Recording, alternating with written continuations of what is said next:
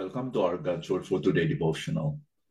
We'll move now to Esther chapter 3, verses 1 to 6, and we pray that this story of Esther and Mordecai, how God silently had and orchestrated everything, that His presence and His power are shown in the way He dealt with the Jews through these two individuals, Mordecai and Esther, in this story.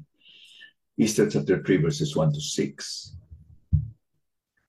After these things, King Ahasuerus promoted Haman the Agagite, the son of Hammedatha, and advanced him and set his throne above all the officials who were with him.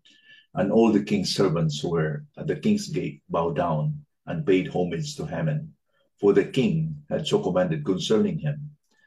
But Mordecai did not bow down or pay homage. Then the king's servants who were at the king's gate said to Mordecai, "Why do you transgress the king's command?"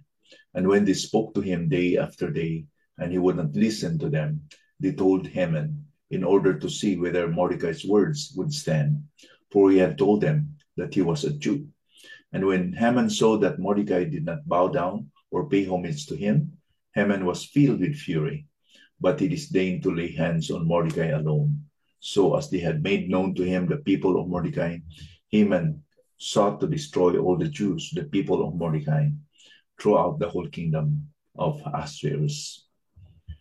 Mordecai was not only a good father to Esther, but he was a man of strong conviction.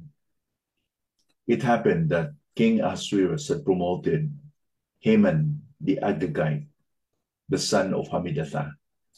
So he was not a Persian, he was from the tribe of Agag.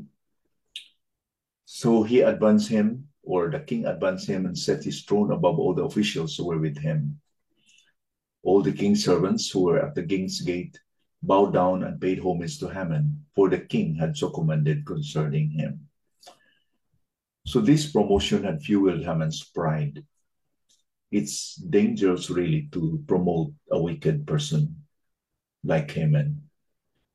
This authority was so overwhelming for him that it made him very proud, haughty, or arrogant. He became very egotistical, or he was self-centered. He loved the praise of men. He loved that he's going to tour around and people will bow down to him. As Solomon warned us, in Proverbs 25, verse 27, it is not good to eat much honey, nor is it glorious to seek one's own glory. Yes, too much of everything, too much of power, blessings, promotion, authority might be very dangerous also to us, because without our knowledge, we are dragged into a situation, we are carried by the power of authority and riches and promotion, that we become very proud.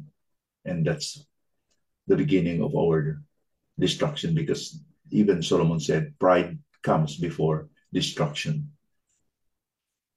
And he was also a very wicked ruler too. Solomon had warned that when the wicked rule, the people groan. He was very self-centered. There was no doubt about it. So all the king's servants who were at the king's gate bowed down and paid homage to Haman every time he will pass by, for the king had commanded concerning him. But there was one guy who did not bow to Haman or pay homage to Haman. It was Mordecai.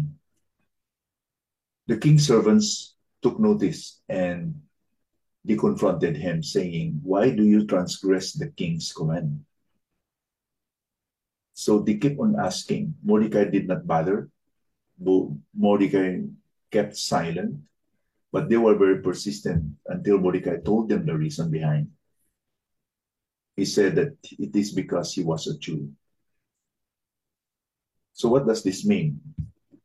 It means that everything about being a faithful Jew, it implies that as a faithful Jew, he believes and he fears on the God of the Jews, Yahweh.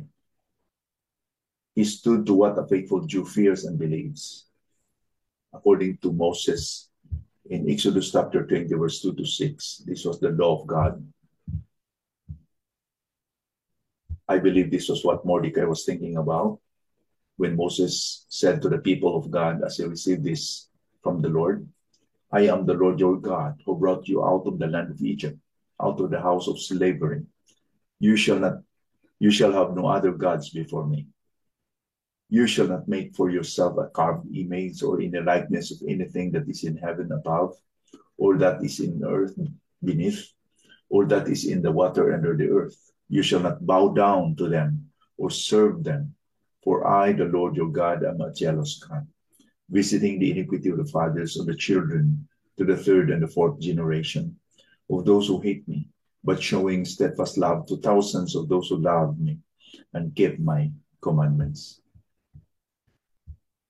So Mordecai was true to the belief that there is only one God, and they are going only to worship this one God, Yahweh. There's no other God except Jehovah or Yahweh. So the servants told Haman, and when Haman heard it, he was filled with fury. He was very angry. This caused him to hate the Jews. He then harbored a personal vendetta to destroy all the Jews, the people of Mordecai, throughout the whole kingdom of Ahasuerus. So he had now this evil plan and wicked desire to destroy or to kill or annihilate all the Jews in the kingdom. Now we ask this question, did Mordecai know the cost for standing strong on his convictions? Perhaps, I believe he knew. But one thing for certain, Mordecai sought to follow his convictions, to stand and to do for what is right, not for convenience or comfort. Otherwise, he could have followed the crowd. He could have followed anyone else just to bow down in order not to steal any trouble or create any trouble among his people. But what is right, what's the truth, stood up, that it was more important to Mordecai to honor God, not to dishonor God by compromises. We can see this story also in the lives of Shadrach, Meshach, and Abednego, that when the king also asked them, everyone in the kingdom, to bow down before the image of the king when they were captives in Babylon, everyone bowed down except the three, Shadrach, Meshach, and Abednego. And it turned out that it became a blessing because the Lord used this crisis to prove that he was really the true God. In the same story here that we can see in Easter, the God of Mordecai, the Yahweh and Jehovah is the true God. Oh, let it be that we'll be men and women of convictions. Let it be that we will be gentle and tender, but we must be also strong at the same time. We must also stand for what is right and what is true in the Bible. Let us honor and exalt God and not put God into shame and embarrassment, even today. May God help us. Let us pray. Father, we pray that you will be like Mordecai, that will not be intimidated by the power of men and the threatenings of men. Help us not to be like Haman, very proud and arrogant. Help us, Lord, that we will stand for what is true in your word.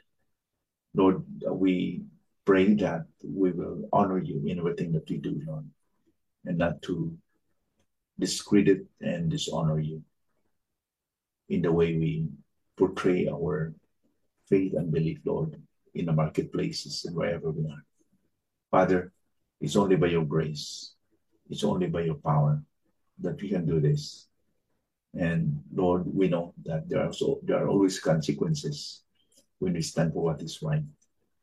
But help us to have that joy that we can really resonate with what the disciples said when they were persecuted, that they counted it worthy to suffer for the name of the Lord Jesus Christ. They were suffering not because of their own stupidity, but because of their faithfulness in following the Savior. And may it be, Lord, that we will be men and women who are like the disciples in Mordecai, and even like Shadrach and Abednego and Mishael. We pray, the Father, that this word will stay in our hearts. In Jesus' name we pray, amen.